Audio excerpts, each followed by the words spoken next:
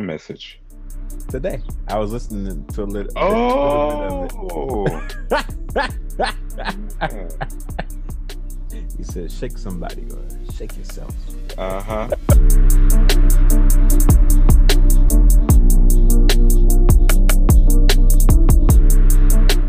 Welcome to Refined and Refreshed Talks. It's your boy once again, Ralph Joseph Murray III. And it's my pleasure to have one of my friends for many years on the show this time. And I'm really hoping that you guys will love this and enjoy the conversation. We're just gonna talk. It's just a hang. It's a hang. But so his name is Dennis Foster Jr. Second, third. What do you The second. second, Yeah. second, The second. Yep. Dennis Foster Mm-hmm. is second. Met him in college. Funny story with that, but I'm not gonna get into it. Met him in college, and and it's been an awesome journey, just like seeing where he's at in life and the things that like God is leading him into in his journey. But I'm gonna let him tell you more about himself. So Dennis, welcome and introduce yourself, brother. Thank you. I am so glad to be with everybody here today or whenever you guys see or hear this. My name is Dennis Earl Foster II. Obviously, I'm named after my dad. I don't know exactly what I'm supposed to say. I could say my age, but I really don't want to give my age. Yeah, like I am someone who is I love God, like, and I think that like the heart of God is for people, and that is like my heart in general. Like, I love people, I love advocating for people, I love just speaking up and like speaking out for those who may not oftentimes be able to or be able to put language to certain things. And so that's who I am. Above all else, is I'm a follower of Christ, but I'm also an advocate. And so I grew up here in Chicago, born and raised South Side all my life. Yeah, and I'm very active, like in my church. I lead worship there, and then I also am a minister. But I also do work with a community center called New Life Centers of Chicagoland. They do really amazing work around youth and violence prevention and those types of things. I currently work in like finance, but I also do some mentoring on the side, and I actually may be shifting into something else soon, but we'll see what happens with that. But yeah, and then I do like, stuff like in relation to church. The things that I'm most passionate about are being available for my community and the people who reside in that community. And like, I am also someone who's very passionate about the church and like it stretching to its like fullest potential. Yeah. And so my goal and my intention is always to include and to like make sure that like we're making a welcoming and inviting space for those coming into that particular place. And so that's what I'm here for. Like that's my purpose and my mission is to advocate and to just be inclusive. So Legit, yeah. man. Bro, that sounds so eloquent. That's awesome, bro. Thank you. First off, the first question I have, what do you think about this year, man? Tell me your feelings about this current year Oh and everything that's man. entailed. I mean, we do goals at the end of the year. Like a lot of them are washed. You got to adjust, but no one could have predicted everything that was going on today. At Lord. all whatsoever. I told one of my friends this a few days ago, but like what we thought 2012 was supposed to be is what 2020 is like turning out to be. Like, like they made the movie in Yeah, 2012, yeah, all yeah. this crazy stuff happening in it or whatever. Everybody was just like, the world is going to end. The Mayan calendar is like, all this other kind Yeah, of stuff yeah. or whatever. What 2012 was supposed to be is what 2020 is like turning out to be. You got Bro. coronavirus, murder hornets, the death of Kennedy. Like, it's just so many different things Locust. happening. Locusts, like, it's just like, are we in biblical days? Like, what what is going on? We got all the types of plagues and I know, right? going on. I was just like, this is crazy. So yeah, 2020 has been uh, a year of character building. Let's That's call actually it good. that. Um, that's I'm gonna a write that one positive down. spin. A positive spin on like what's happening. I usually tell people that like if I'm like in a rough period of my life, that I'm in the character building phase of my life, and so Mm. 2020 is a character building year for the entire world. So yeah, it's been a journey, that's for sure. That's actually really good. I never thought about. I never even. That's actually really good. I never thought about that. A year of character building. So with that, what types of character qualities is the Lord working in you, and like that you realize, like, man, I really have to grow in this area. Yeah, I think one of the biggest ones, like in the world in general, and then I can kind of down to like specifically me, but I think one of the biggest ones uh that I think God allowed for this stuff to kind of like take place is to kind of like release like the idolatry that exists like within our Mm, own just world in general. Oftentimes uh we as a world like have made idols out of so many different yeah. things, whether it's like money or status or wealth, and whatever, like even like in regards to churches, like we've made idols out of the actual buildings themselves, or Mm, the structures that exist within our own churches. yeah. And people have literally had to like move past that and like adjust to like whatever is happening or whatever, like, and having to like reshift their thinking and focus around like if we're talking specifically about church, about what church looks like, in the Yeah. sense that like um we can't do the same things anymore, we can't gather in the same places or whatever, like, and those types of things. But like it's a test of faith, like trying to like, I guess, like test motives and like see, like what people are truly about like in this time and season. And I think for me, um like this season has definitely been like a test of faith as well. Like I've been in a space of just a lot of um loneliness Mm, and like heartbreak and like a whole bunch of different things. Anxiety yeah. like is like a big thing for me, and I've been like working through it, which has been a blessing. But like even still in this season, like it's been a struggle, in a lot of ways, given like all that is like transpiring. But yeah, I think that it's a test of faith, and like God is like intention this time for us to just take a moment to like sit back and like reflect on like where we are and Hmm. what's happening, and to adjust accordingly to move forward into purpose. Mm, And so that's for good. me, it's been a season of like, oh God, I don't know exactly what's going on. Yeah. Literally, my whole life is like shifting, like my entire life is like shifting, at this current point. Yeah. And I have no idea like where you're taking me and like what's happening here. But I do know for sure the only thing I do know for sure is that like no matter what's happening, I'm moving forward into purpose. And God Mm, is like pushing me into purpose. And yeah. so like I may not have the answers to, what's happening around me. I may not have the answers to like how I'm like processing or like dealing with like all the stuff that I've experienced like in this time or whatever. What I do know is that purpose is what's pushing me forward, and it is what's allowing me to um stay focused as an Mm, individual, and so I'm grateful for that much. You got to find like the blessings in the midst of chaos. all of the craziness. Yeah. Yeah, man. I mean, you hit it home. You hit it home. I mean, even with the idolater thing, that for me, yeah, what before the big fallout of Corona and stuff like that, one thing that I myself always would focus on a lot. I'm a big sports person, so I like sports, Mhm.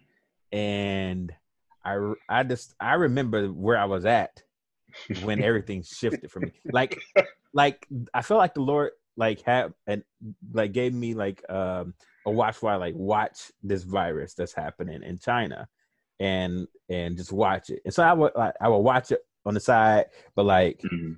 I'm watching sports still. The Pelicans. Zion Williamson. It's NBA. It's almost playoff time push. You know what I'm saying? And so Yeah. that's where my focus is like ultimately at. Right. I remember coming home because it was gonna be the Pelicans versus the Jazz, I believe, or the Thunder, I think it was. And man, I was ready, and they canceled the game. And then like the next several hours, the season is suspended. Like, Oh and man. then you hear about all the different sports being canceled. I was like, so, but that's something I had to deal with as well as like about the idols. I didn't realize how much, Yeah. time we put focusing on those things. And for me, I was thinking about it, because you got so much time, you brainstorming, you thinking a lot of stuff that's happening now is causing us to actually focus on the underlining issues that everybody was overlooking because our attention was taken away on the things that we use as an escape. For sure. And I think that like you mentioned a really good point in that like for me, my idol was like busyness and Mm-hmm. like being busy all of the time or whatever. And oftentimes I think that like for me, that busyness was a way to kind of like mask like whatever it was that like I was like dealing with internally or whatever. And I was just kind of like, oh, I don't have to deal with that right now. I got this to do, in Yeah, that yeah, yeah. sense. And so it became this like space or place of like, I'm just gonna put off, like the things that I need to like actually like deal with, and do this thing instead or whatever. Now Corona came around or whatever in the quarantine, and it was just like, no, you sit, you sit in this and just like, sit with like whatever is happening. And so like even in that, like I've been like a lot of us have been left with our own thoughts and feelings at this Yeah. current point.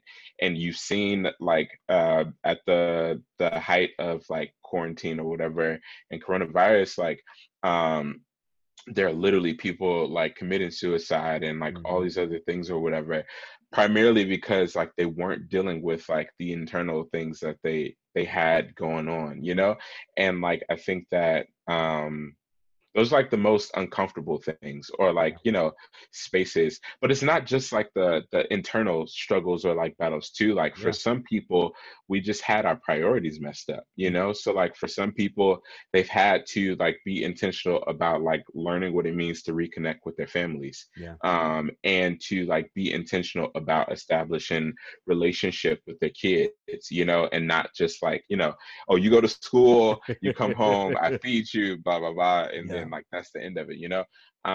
But like they had to be extremely intentional about like building relationship and like reevaluating those relationships so that they could like move into a greater place of just like wholeness. And Yeah. that's been like a really big thing for me too. I feel like I'm talking a lot, but I No, just you're wanted to good, bro. say I just wanted to say that like for me in this like space and place, like especially like dealing with my own like issues like around like anxiety and like whatever, has been like taking place, like for me it has been important for me to just kind of like move towards a space of wholeness and not Mm. necessarily a space of just like, oh God, please fix this thing or fix this one thing or whatever, understanding that like this uncomfortableness, this like having to press through the muck and like Mm-hmm. the dirt and all this other kind of stuff is just kind of God like teaching you something in like traversing through that so that you Yeah. can move towards like wholeness, because that's what Mm-hmm. God is like. God is not concerned with like, oh Dennis, because you prayed to me, like I'm gonna cure your anxiety, and that Yeah. type of thing or whatever. Like he wants to rid me of like what's underlying, like so that like even if anxiety is something that like exists in my life, like it's completely gone. Like it doesn't matter it's not even a factor because of the fact that like those underlying things don't even matter anymore.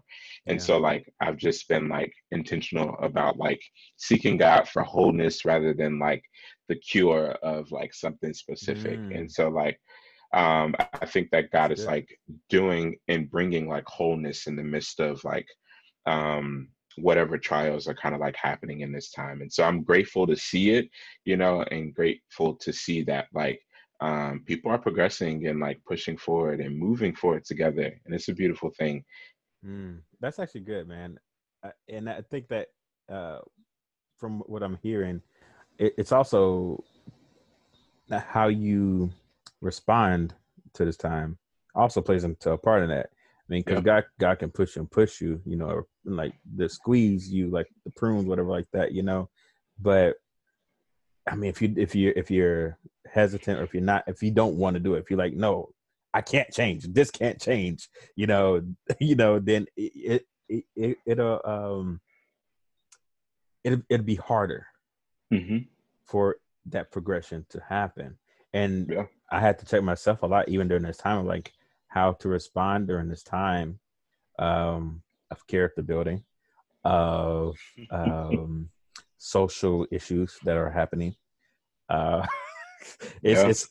I mean, your Jesus. response is a huge part in it. Um, I mean, even and so with that, I guess we could just dive into like Let's uh, go. issue aspect that I wanted to get into. Like for me, uh, it's it's always the social issue of racism, of Yeah. inequality. Those things have always been known for me, but I wasn't as active. I always was like a silent voice. Hmm. I see it, I know it internally, I have feelings, but I don't do anything. Yeah. I don't speak out for the voiceless. That's how I was. But all this time, and because I didn't have an escape, such as sports Yeah. or anything else or busyness, I had to deal with it. I had to respond, and I was either going to respond by continue to turn a blind eye, or respond in a more productive way. Yeah. Um, and so my response has been like, I got tired. I cannot be voiceless anymore. I cannot be silent anymore. One, because I am Black in America. I'm a Black male in America. Yeah. Um, Also because I've had a lot of um, ignorant things said to me. Um, but but my experiences, for the most part, with lighter melanin people, with white folks, I've always had great experiences, even with the police. I've had great experiences and stuff with that. But the ignorance that come from that was, oh, he's like a white guy. So Hmm. I've got that. I've gotten that side of the as I call it, just hurtful talk, Yeah. or trying to put this person in the category. He's not like the other Black folks. Hmm.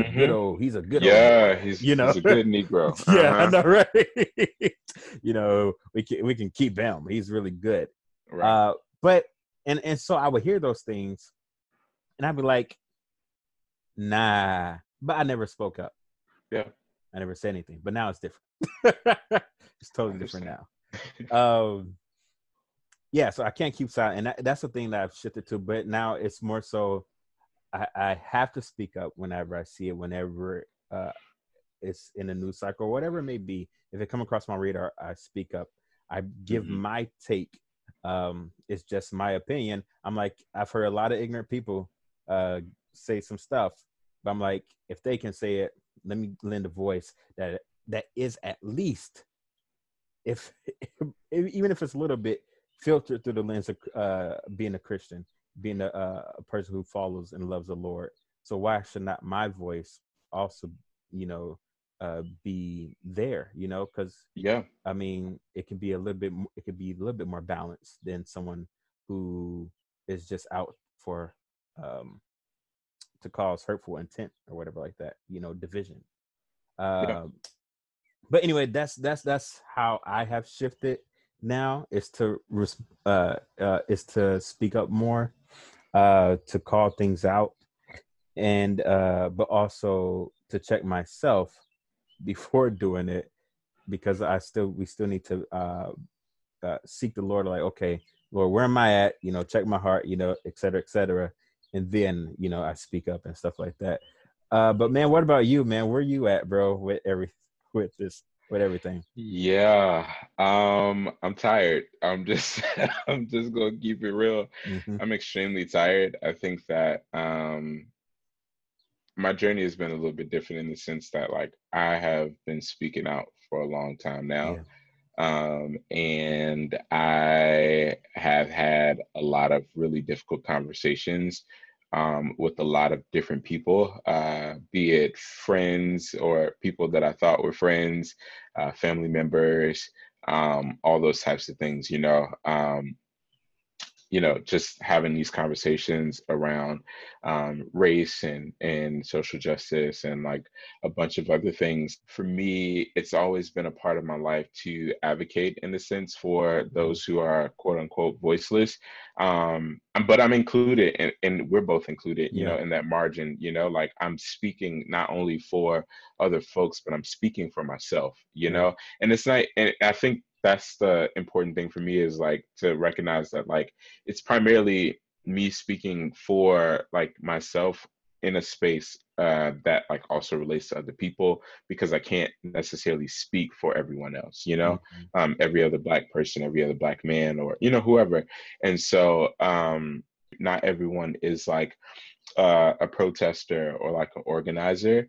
Not everyone is like called to always just kind of like speak out or like rail against systems in a lot of ways.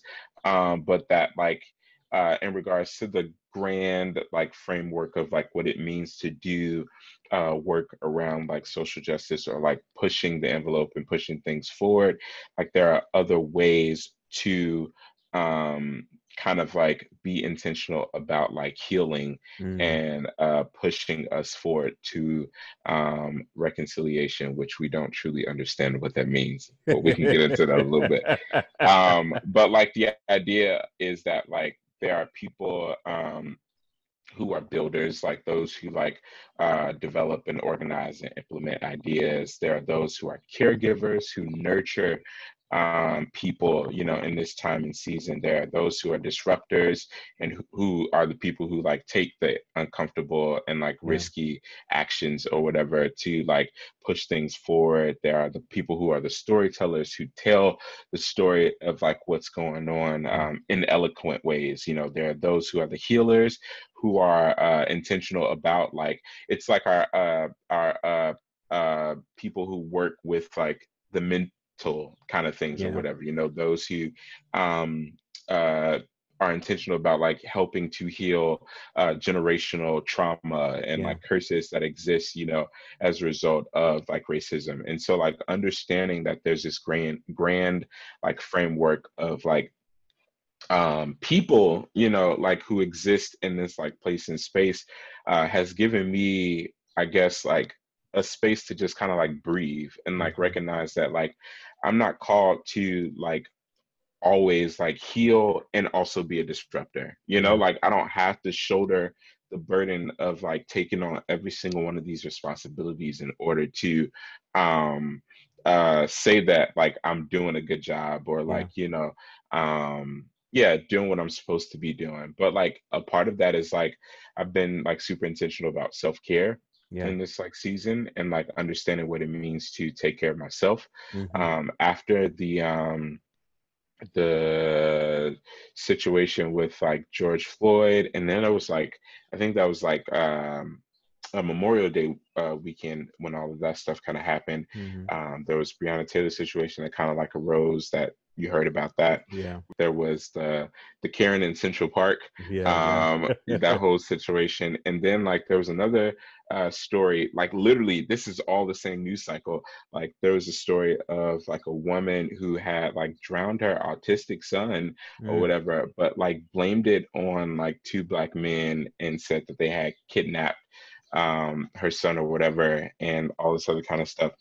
come to Wow. find out they had like video footage of like, what she Yeah. did or whatever. But like there's all this like um opposition against like black folks like Yeah. in this time or whatever. And I was not good. Like I was not in a good space for a long time, or not for a long time, but like for at least a few days, which I Yeah. mean I guess is a while, in a while, in a sense. Yeah. But like I wasn't good, like Yeah. I was legit like crying for like Hmm. hours straight, and like just in a space of like um yeah, just extreme hurt and just like feeling like lost in a lot of ways. And so as a result of that, like it it took me a while to kind of like shift my own like thoughts and like perspectives on things. But like one of the big things that I'm really more concerned about now than anything else is not necessarily what's happening outside of my community or Yeah. whatever, but what's more so happening on the inside, and Yeah. like the ways that I can like help to uh push us forward and like help to progress us as a people from the inside, like Yeah. from an inward kind of place, rather than like what's happening. Yes, we can address the systems. Yes, we can like, like rail against those things because we should, and they need to be railed against. But Yeah. like, I'm more so concerned about like, uh, what ways can we like heal like inwardly, Yeah. and with each other? What ways can Mhm. we like come together and be intentional about um doing work, and Mhm. doing like real like work around this? And so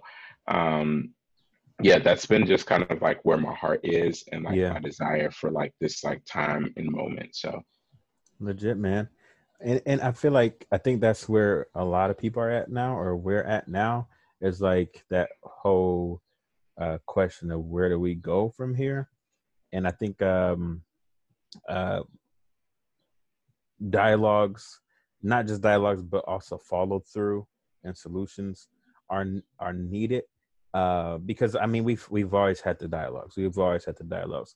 I think the solutions and follow through is what's more needed now. hmm And I think more people who have probably been in a position like myself, who have always been silent but understand everything that's going on, who have been pushed to a little bit further, where it's like now we have to speak up. And then those like yourself who were already speaking, who now is tired. I feel like we're at that crux now where, okay, we're a little bit late to the party. But we understand. but that's So okay, we yeah. welcome you. So it's like, okay, so I know you're tired, but let us now be the voice. You've always been speaking a lot. What are some of those solutions? What are some things that you have hmm ideas on? If you tired of speaking, then let me speak, and you just give, and yeah, then you go forward and do your part. But I think that's where we're at, even as the church. I think that's something the church is definitely going to have to get together and try to figure out. I know the church isn't a monolithic thing. Neither are Black folks a monolithic thing, or people in yeah, general are not monolithic. And so it's going to look different in different parts of the country. It's going to look different in people's lives. But I think we're at a place now where we actually need solutions and follow through to those solutions. Because if we don't, then it's going right back in the same cycle. And that's yeah. for me something. Another reason why I've felt where I wasn't always speaking out, because I was kind of apathetic to Mm, the constant cycle. I was yeah, hearing people speak out, seeing the things that happen, and then nothing changed. exactly. Yeah, So I was very apathetic, but and I'm still, I'm just be honest, I'm still a little bit yeah, skeptical and apathetic, I but understand. I have to have that hope. Like I have to, Yeah, because if I don't have that hope, then I'm not going to do any work. I'm not going to do anything. that's fair. Um, but yeah, so I think the thing is like, where do we go from here, and like, what's the next steps? I have some ideas and some thoughts. Uh, Mhm. Probably a lot of people have the same things, but specifically for, uh, we'll talk about the church, and then also our community. Uh, Mhm. um, What are some of your thoughts concerning like where do we go from here as the church, as the body of Christ? Yeah, I I think that's a very interesting conversation overall. I think that like I go through these like phases, especially like in this season of like I said, like I've been like super concerned about like what's happening or taking place like in my community. Mm-hmm. Like, and I think that's led to a space of me like being like um I'm just not concerned with like anything else that anybody else is doing over there, Yeah. at this current point. Like, I'm not concerned about like the ways that they view us, like the ways that they view like what's happening and those types of things or whatever. And so that's been like something that I've been like battling with like a lot more lately.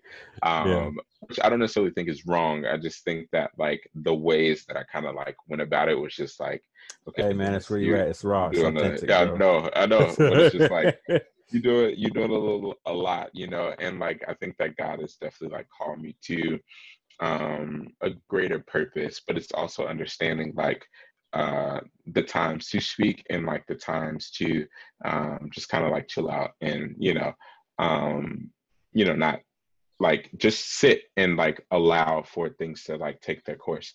And so for me, I think that the church, if we're talking like specifically about the church as a whole, and if we're thinking about like white and multicultural spaces, because that's where a lot of like the contention is like around these issues, like the solution, I think for me is reconciliation.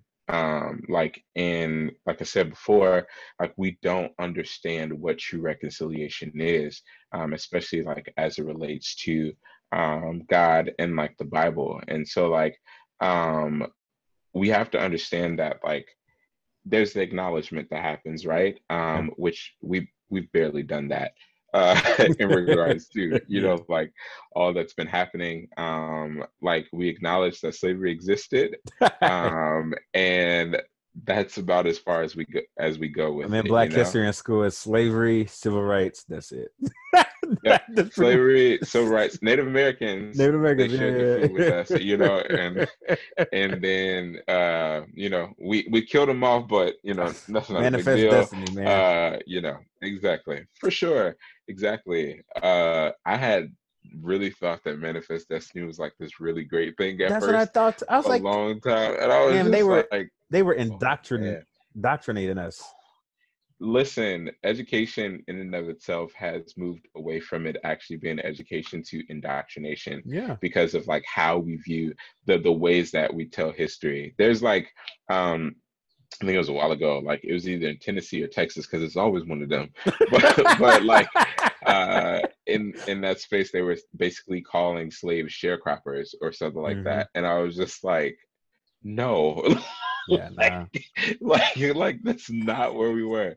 But like yeah, like as a church, like as the church, as this country, like we don't ever acknowledge like um the true crimes that existed or took place like in our like in this space, as a country. We don't acknowledge the ways that we've harmed people, uh not only just like in like specific events, but like generationally, like Yeah.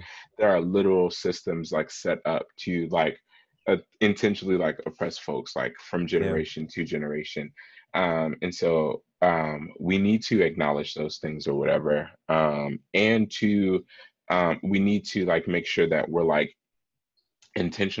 intentional about repenting for those things as well. So like Yeah.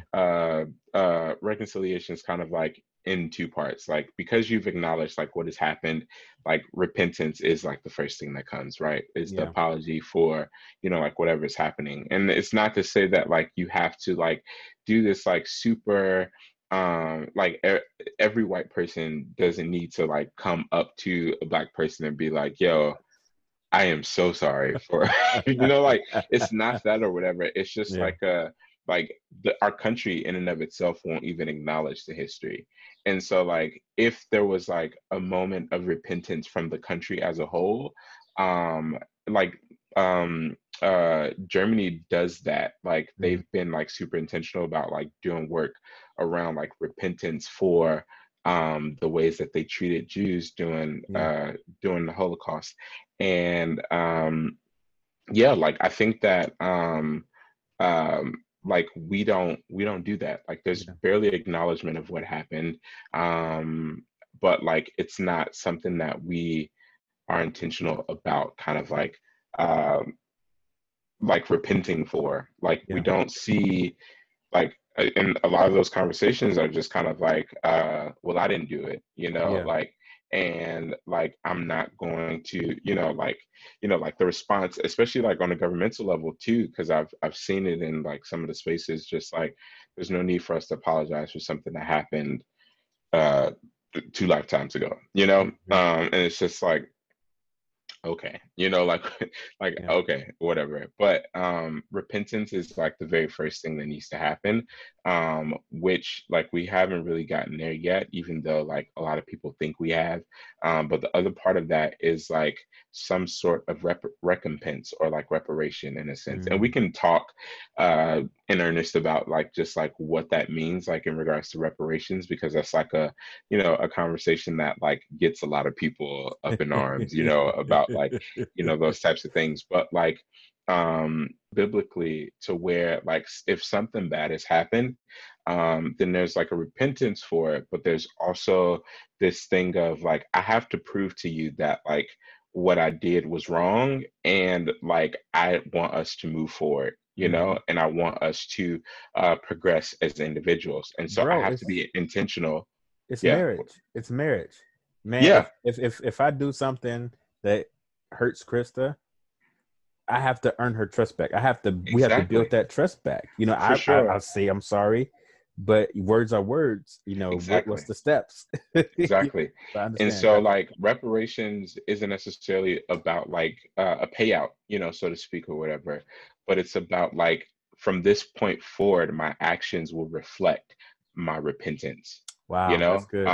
and so like we have to get to that space in place to where like as a country, as a church in general, like that like, hey, I'm sorry for like for example, I'm sorry for tokenizing you, Hmm. in my church context. I'm sorry for using you as like this like way to fill a quota, so to speak, or to Yeah. like make it seem as if like we're a diverse group of people. Let me be intentional about like including you not only in like the services itself or whatever, but on my board, Yeah. or on the decision making team, the spaces and places that truly, like matter in regards to places of power and like privilege, like Hmm. let me include you in these spaces so that we move to a place to where what had happened will never happen again. I mean, that has opened my eyes because yeah, I mean, even on the reparations aspect, I think when people hear that, they think of just the money. Yeah. But I mean, I think you put it so really well, whereas my actions will show my repentance and what that I won't go back to that what I repented from. Yeah. I think that's really good. Um, and I think that's one thing for me. My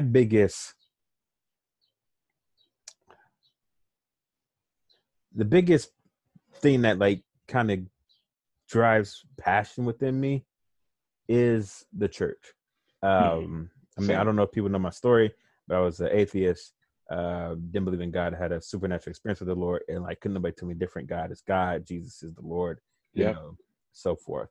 And so on this journey that I've been on, my life is a lot of refinement, um, but there's one group of people who like passionately drives me that if there's something that I see that is not biblical, or stains the church in a way, then I'm like, that really gets me.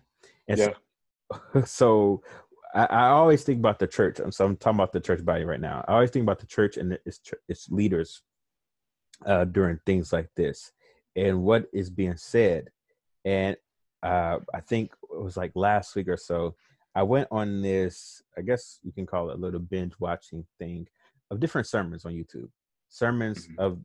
from different pastors all across the U.S., recent sermons talking about the Mhm. current issues, because I wanted to see what was being said. Because in from there that from that stage, from that uh, speaking, there's a lot of people in their congregation, maybe whatever like that, and they're listening. They're listening to this Mhm. person, this leader. Yeah. Um, and it was, I got upset.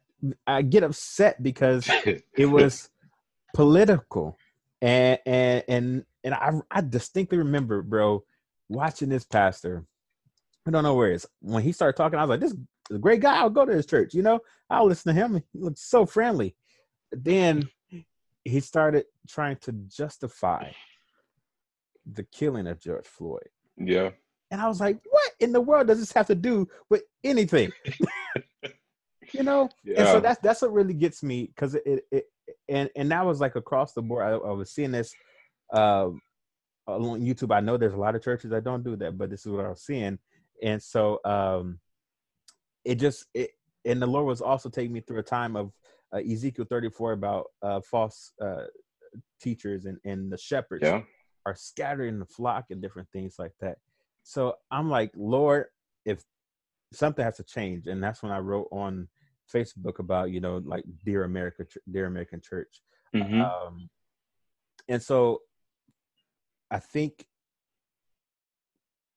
everything that we're going through now, the coronavirus, the stay at home stuff like that, um, just all this upheaval.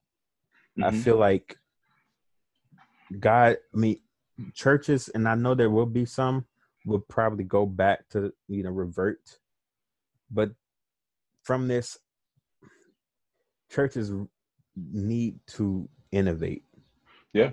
I agree. innovate both how we do things, the outreach, innovate how we view things, our context, our understanding, what we Yeah. consume.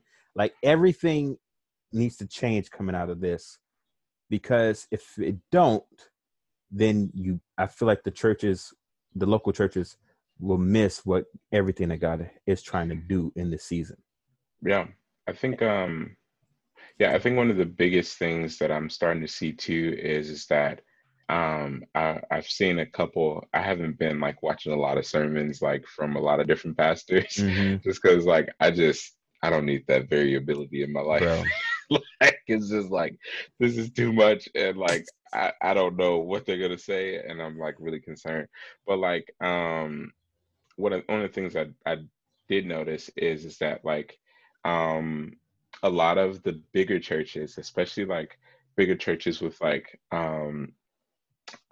white pastors, but there have been some black pastors too, Mm-hmm. who have just now started to kind of like speak out against stuff too, and it's just like, okay, fam, like, what are we doing? But like, no, like, there's been some like bigger white and multicultural like churches, where there are white pastors who are just like now speaking out, and it's almost like uh, the big business or like Starbucks effect, in the sense that like um because like it's a hot button topic Yeah. and there's so much response like from the world in and of itself, like there's people protesting around the world. Now it's cool or okay to like kind of like respond to like what's happening, Mm-hmm. and now is like the time to like speak out, even though we've been silent for years while like 7,000 other like black folks have been like, killed like at the Yeah. hands of police and stuff like that. And it's just like, um, why now? Is Yeah. the big question. But like also too, I mean, like if you're speaking out now, like be intentional about like understanding like what it means to repent, but also like moving towards that recompense or like Mm. reparation part of things. And so like we see a lot of pastors who are not walking in like a humble like repentance in any way, shape, or form, who have like, justified the atrocities, because they Yeah. are atrocities that Yeah. this country have committed, and primarily the church, like the church had a big part in like like committing these things or whatever, like there was a lot of just like enforcing of these harmful and heretical just kind of like thoughts or like Hmm. toxic theology in order to keep people as like slaves and all these types of things. And like so the justification happens or whatever, and then like so you get people like Rod Parsley or like Lou Giglio who like, like say all these things about, all these the white blessing or, Oh like man, all that kind of yeah, stuff. And I'm just like, how are we here? And it makes yeah, me wonder, like these are spaces and places to where they have black people or like other minority folks like serving in their churches or whatever. And it makes me wonder, have you had conversations with them? hmm, Like, are you really listening to them when they're saying, hey, this hurts me, this like bothers me, this is like what's plaguing my heart at this time or whatever? Or is this just a way for you to just kind of like make sure that you put yourself in the clear, yeah, so that you don't get any like harm or like backlash because of the fact that you didn't speak out or yeah, those types of things. But then what comes out of that is that like even in repentance, like understanding that like you don't have to be the person to say the things that needs to be said or whatever. yeah, Like if you have people in your congregation or people who are serving in your congregation who are better like able to explain that, or um like if you have a person of color like whose voice you should uplift in this time, like who may have a greater like insight on these like specific things, then lift them up. Like there's yeah, this like pride that comes, that I have to like speak, to like what's happening without education, yeah, because like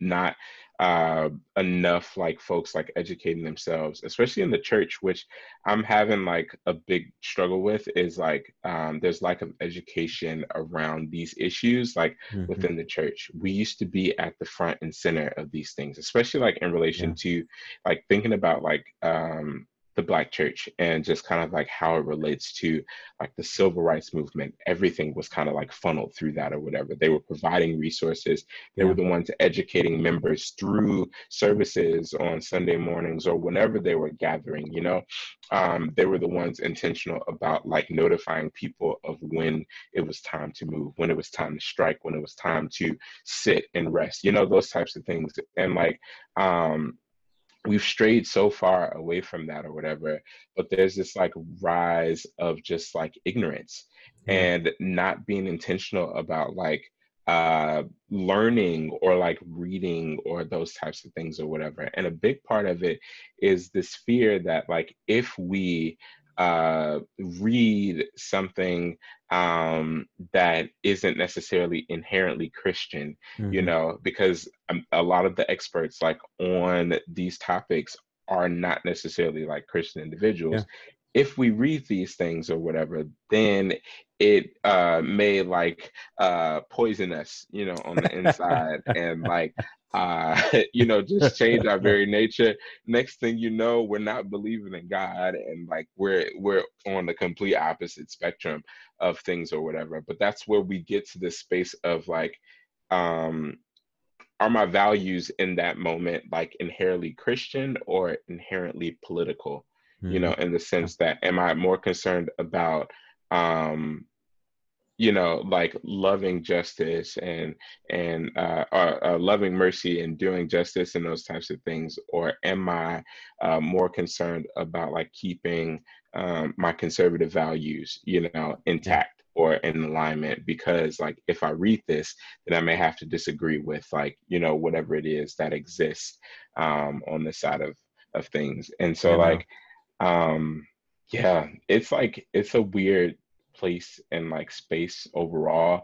But there's a lot of ignorance that has like come out of this season of like people just speaking and not like understanding anything, and then like receiving all this blowback, and then they have to like create these Apologize. apologies. Yeah, which aren't really apologies. Yeah. like Yeah.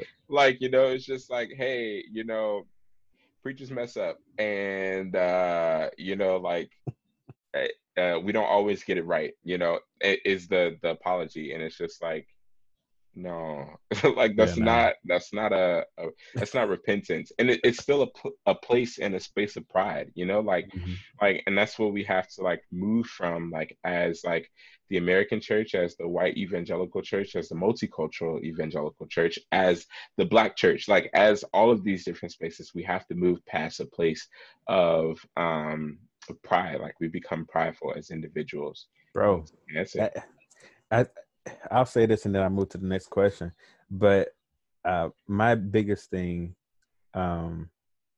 is that I feel like, and yeah, that's what I said. I feel like, so it's my feelings, that the church has been more influenced through American culture and values than, and it has dictated what the church values Yeah. at some place and stuff like that. I mean, I feel, I'm gonna say this, but Say it. the like there one of the things that I believe that a way the church needs to move forward, and I know there's a lot of church bodies that are doing this and have done this in the past, but they people don't see no never mind and then whatever like that, they don't pay attention. Is one way that the church has been influenced through the culture, by the American culture, is like you said, that source of pride and the building up.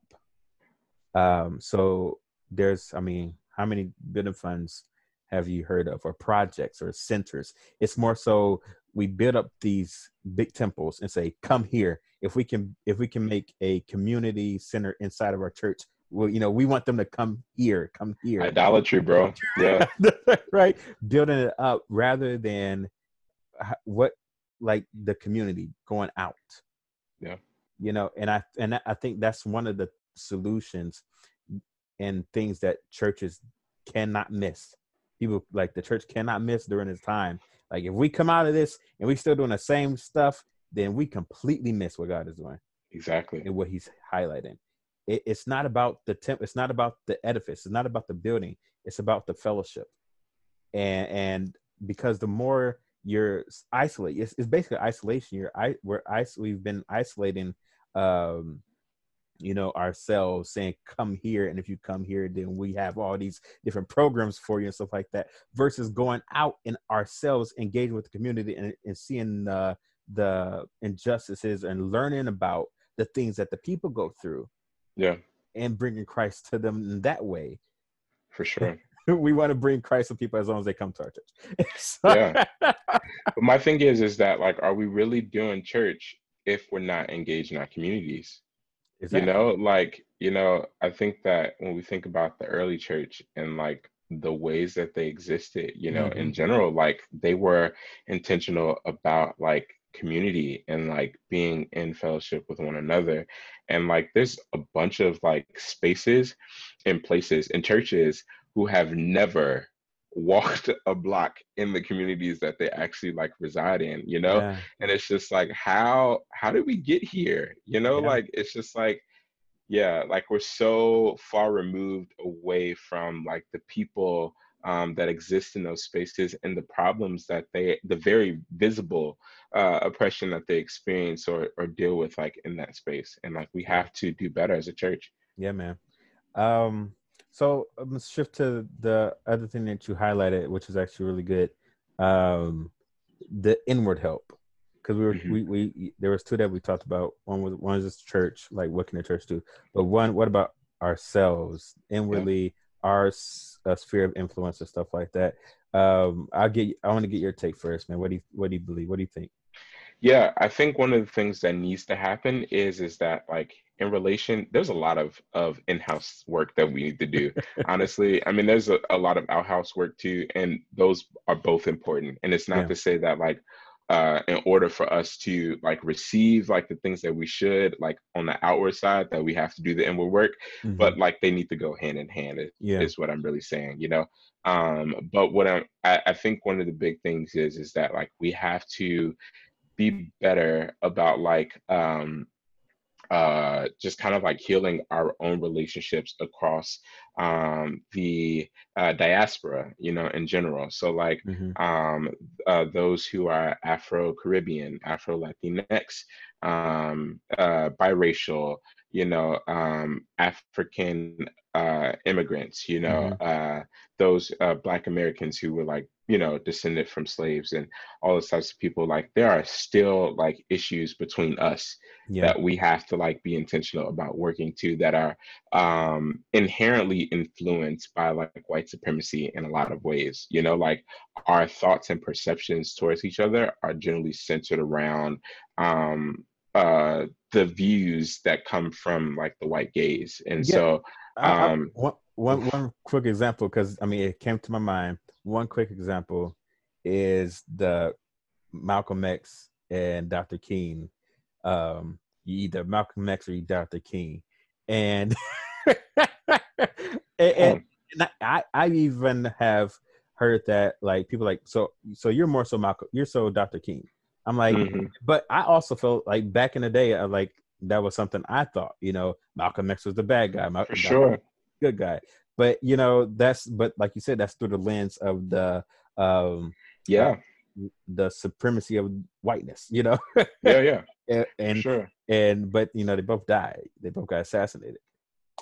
Exactly. They both they both were killed by you know, and we can go into Yeah, conspiracy, yeah, you yeah, know, about like what that is, but I'm not gonna go there. They were both assassinated, yeah. is what I'm gonna say. But like even with that, like for a long time, like I thought the same thing. Like, you know, one was like essentially the good guy and one was essentially like the bad guy. Or even like when I like quote unquote like expanded my framework or like my thoughts around them. One was like more non-violent or peaceful, and the other one was more radical, you know, in a Hmm. sense or whatever.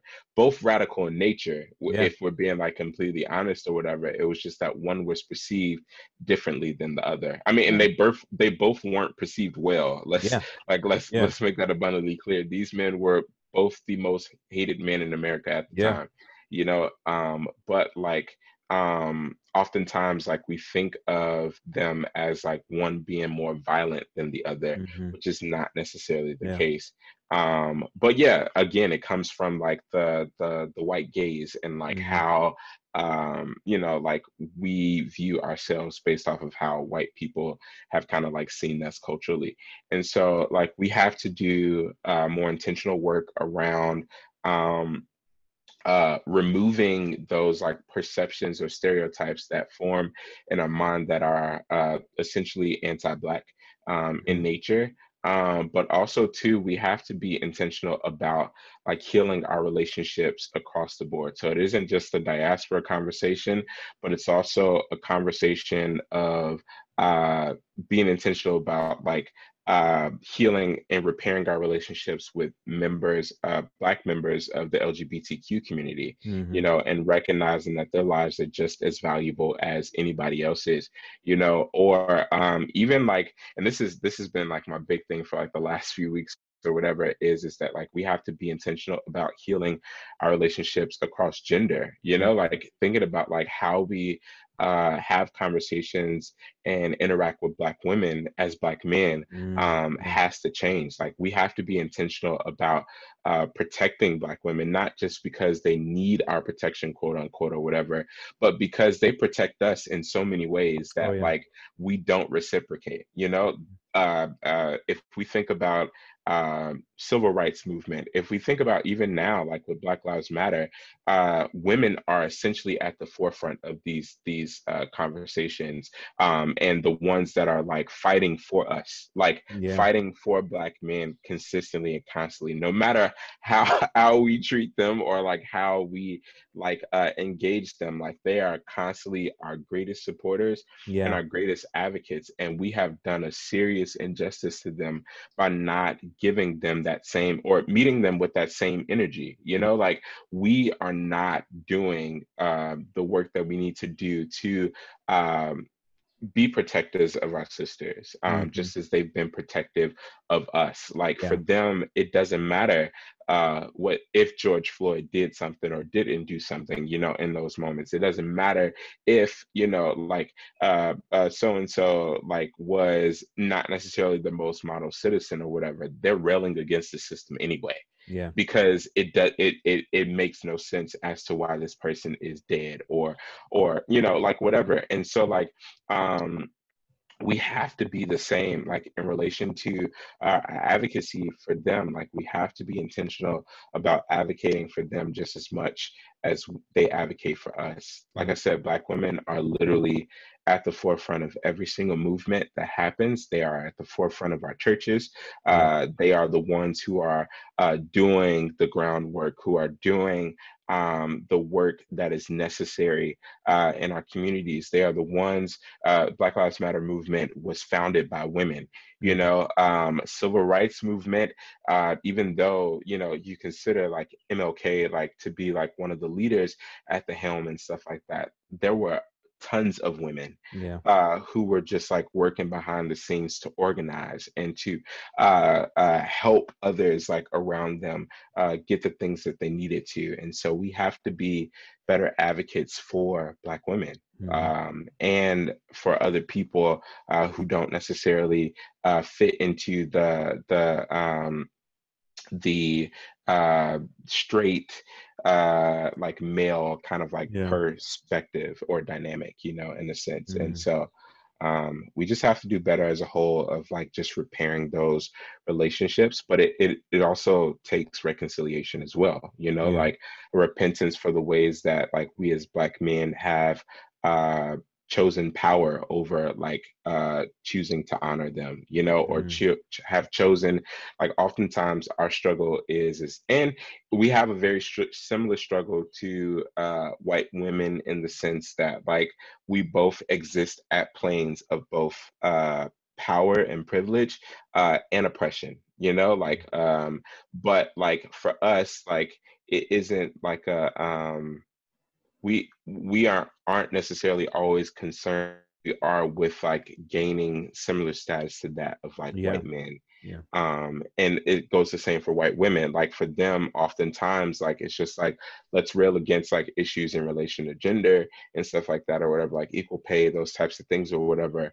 But also, at the same time, like, I'm going to disregard or not acknowledge, like, what my sisters of color are, like, dealing with in that space. And so they end up choosing, like, whiteness over their womanhood. Or, like, for Yeah. us, it's like us choosing our maleness over um, our us being Black or whatever. And so Yeah. there's this, like, area of, like, both, like, supremacy and oppression that exists.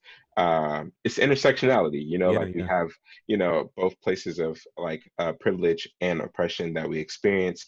But, like, we're trying to gain or, like, hold on to greater privilege, and not necessarily trying to um like, lift those up who are, like, uh at, like, even worse Yeah. places, in our society. And so we have to be intentional about, like, uh dismantling just the notion that, like, we need to elevate ourselves into this greater level of privilege, but, like, being intentional about, like, no, like, my sister is also hurting, and I need her to, like, Mm. be on the same status as all of us. Like, we all need an equitable playing field. Yeah. And so I think that's a big thing. Like, we have to repair those relationships and be intentional about reconciliation in that as well. Mm. That's real good. I think for me, inwardly, uh, my solution or my thoughts is more so regarding to understanding and follow through and Hmm. education. Um, and it's good to see a lot of people trying to educate themselves and things like that. Yeah. And even myself, I mean, if people are in my shoes where, they black, we live it. I mean, I hear that, I'm black, I live it. I don't really need to educate. I'm like, nah, you still need to educate yourself. just as much. Yeah. And so I think for me, and people may be in my same shoes, where, yeah, I think one is to really educate ourselves of the history of, you know, of the history of Black folks, history of, I even dispersed, into like, Native Americans, what they've gone through. Like, Yeah. uh, I think it's noble, and it's also something uh, we have to take upon ourselves, is to understand each other's plight and what our struggle is. Because if you aren't able to understand the other person's struggle, then you will, like you said, will overlook it. Yeah. Because we all have the struggles, we all have, you know, Yeah. and this mix of this big soup of a society that we have, I feel like there's sometimes this fight to see who's struggling and get the most attention. The oppression Olympics. Yeah. That's what I call it. Yep. The oppression Olympics, yeah.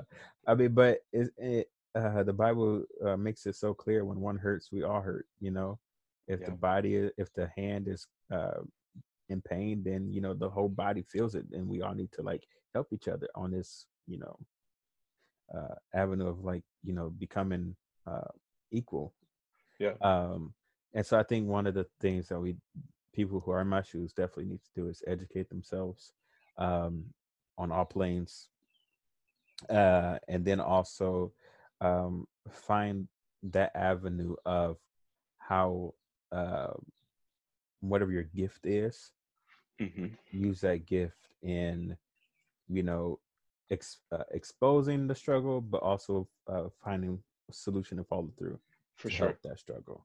Hmm. My gift, one of the skills I have is to, audio editing, video editing.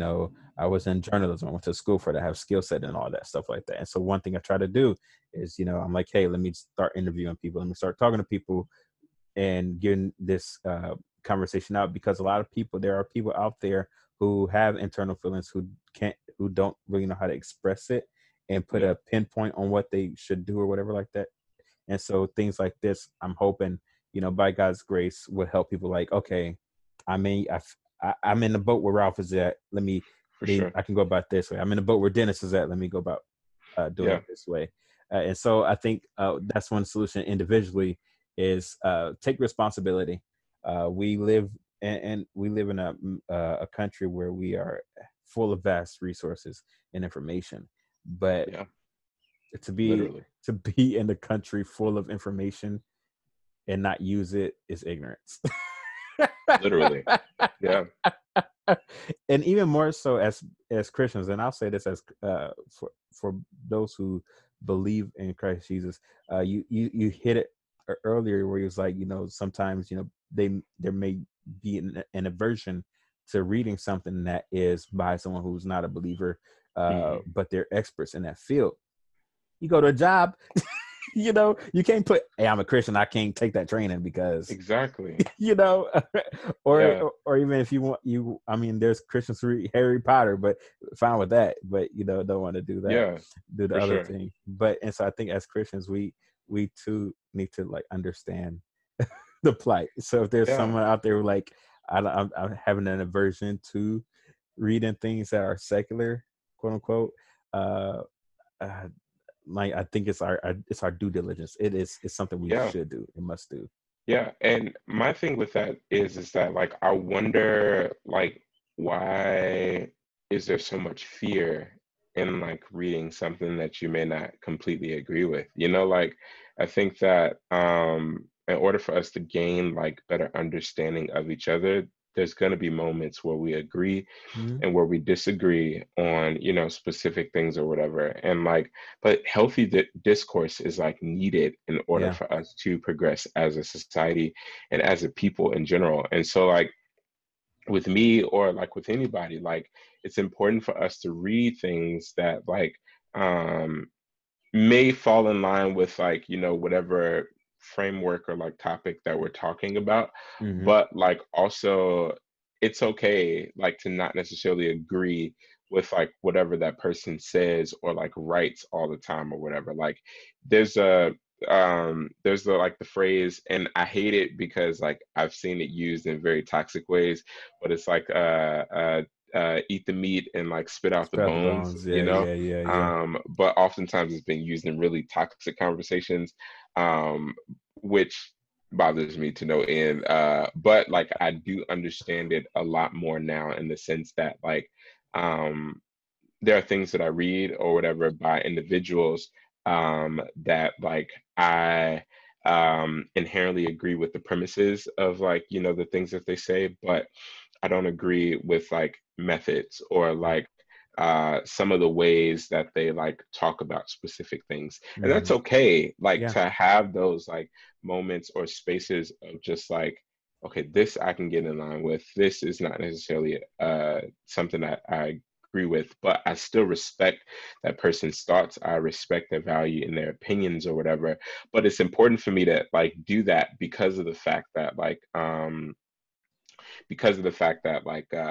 um I have to like push myself further and give Hmm. myself better ways to think about solutions and to like think about um like the language that I'm using or like Yeah. how like I'm like framing certain things or whatever.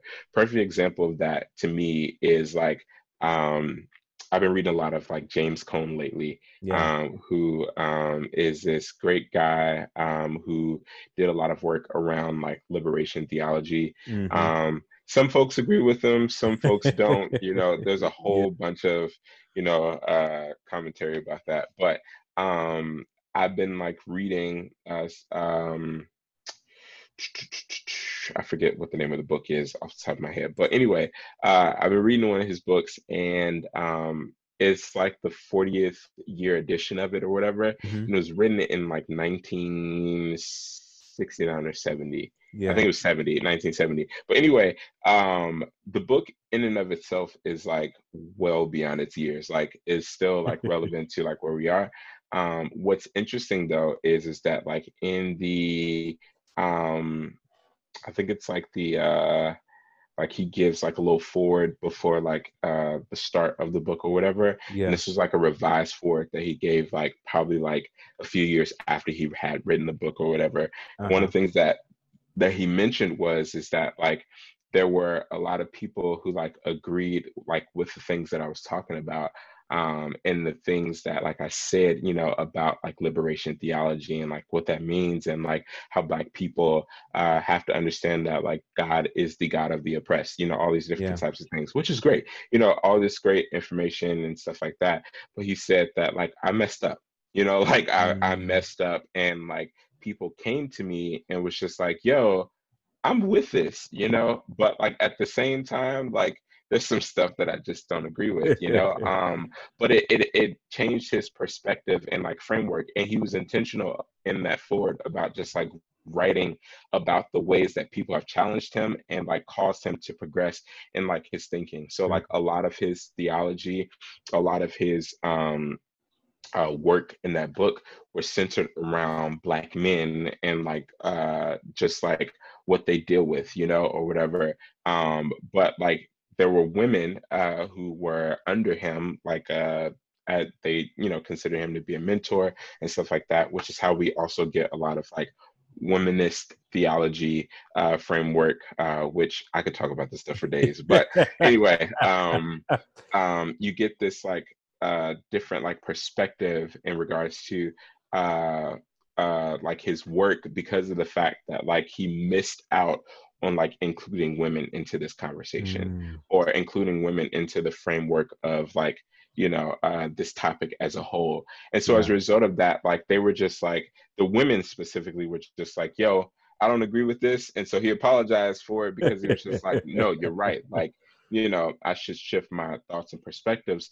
But they also took what he did and like Yeah. created their own framework, you know, in regards to like expanded, like we every there's a quote by I'm sorry, I'm like rambling, No, but you good, there's bro. like a quote by Michael Eric Dyson, Uh-huh. where he talks about like the nature of like African music, right? And so Uh-huh. if we think about like this, I'm going somewhere, just give me a moment. Okay, If hey, we I'm think following. about this, if we think about like the idea of like taking something and expanding upon it, like if we're thinking about African music, what ends up happening is that there's like a singular drum like Mm-hmm. playing this one beat, right? And so Yeah. like it's going, everything is like dope, right? And Yeah. then so somebody comes in and adds like a different rhythm, right? And Yeah. so it just like expands the way that the music is Mm, viewed. And then you're just like, oh, that's really cool, yeah. and then like it just becomes this like bigger thing. And then as as like more drums and like singing and all this other kind of stuff kind of gets added to this like one singular drum rhythm that started out or whatever, like Yeah. every round goes higher and higher and it becomes this like Mm, beautiful like kind of like piece that like would not be able to be possible if it wasn't for the contributions of yeah. each and every one of those individuals. And so it's our duty as individuals to read things that like challenge us, that cause us to Mm-hmm. grow so that we can like take it and then like expand upon it. Yeah. Like we may not necessarily agree with certain things in it, but like we can use the information given so that we can like create a greater framework or broader framework so that like we can be intentional about creating solutions and like just creating this like beautiful tapestry of like Yeah. um just knowledge but also greater understanding of Mm-hmm. each other and of who God is in relation to these specific things. And so I think that that's super important. Legit, bro. I mean, that's really good. I think we're gonna.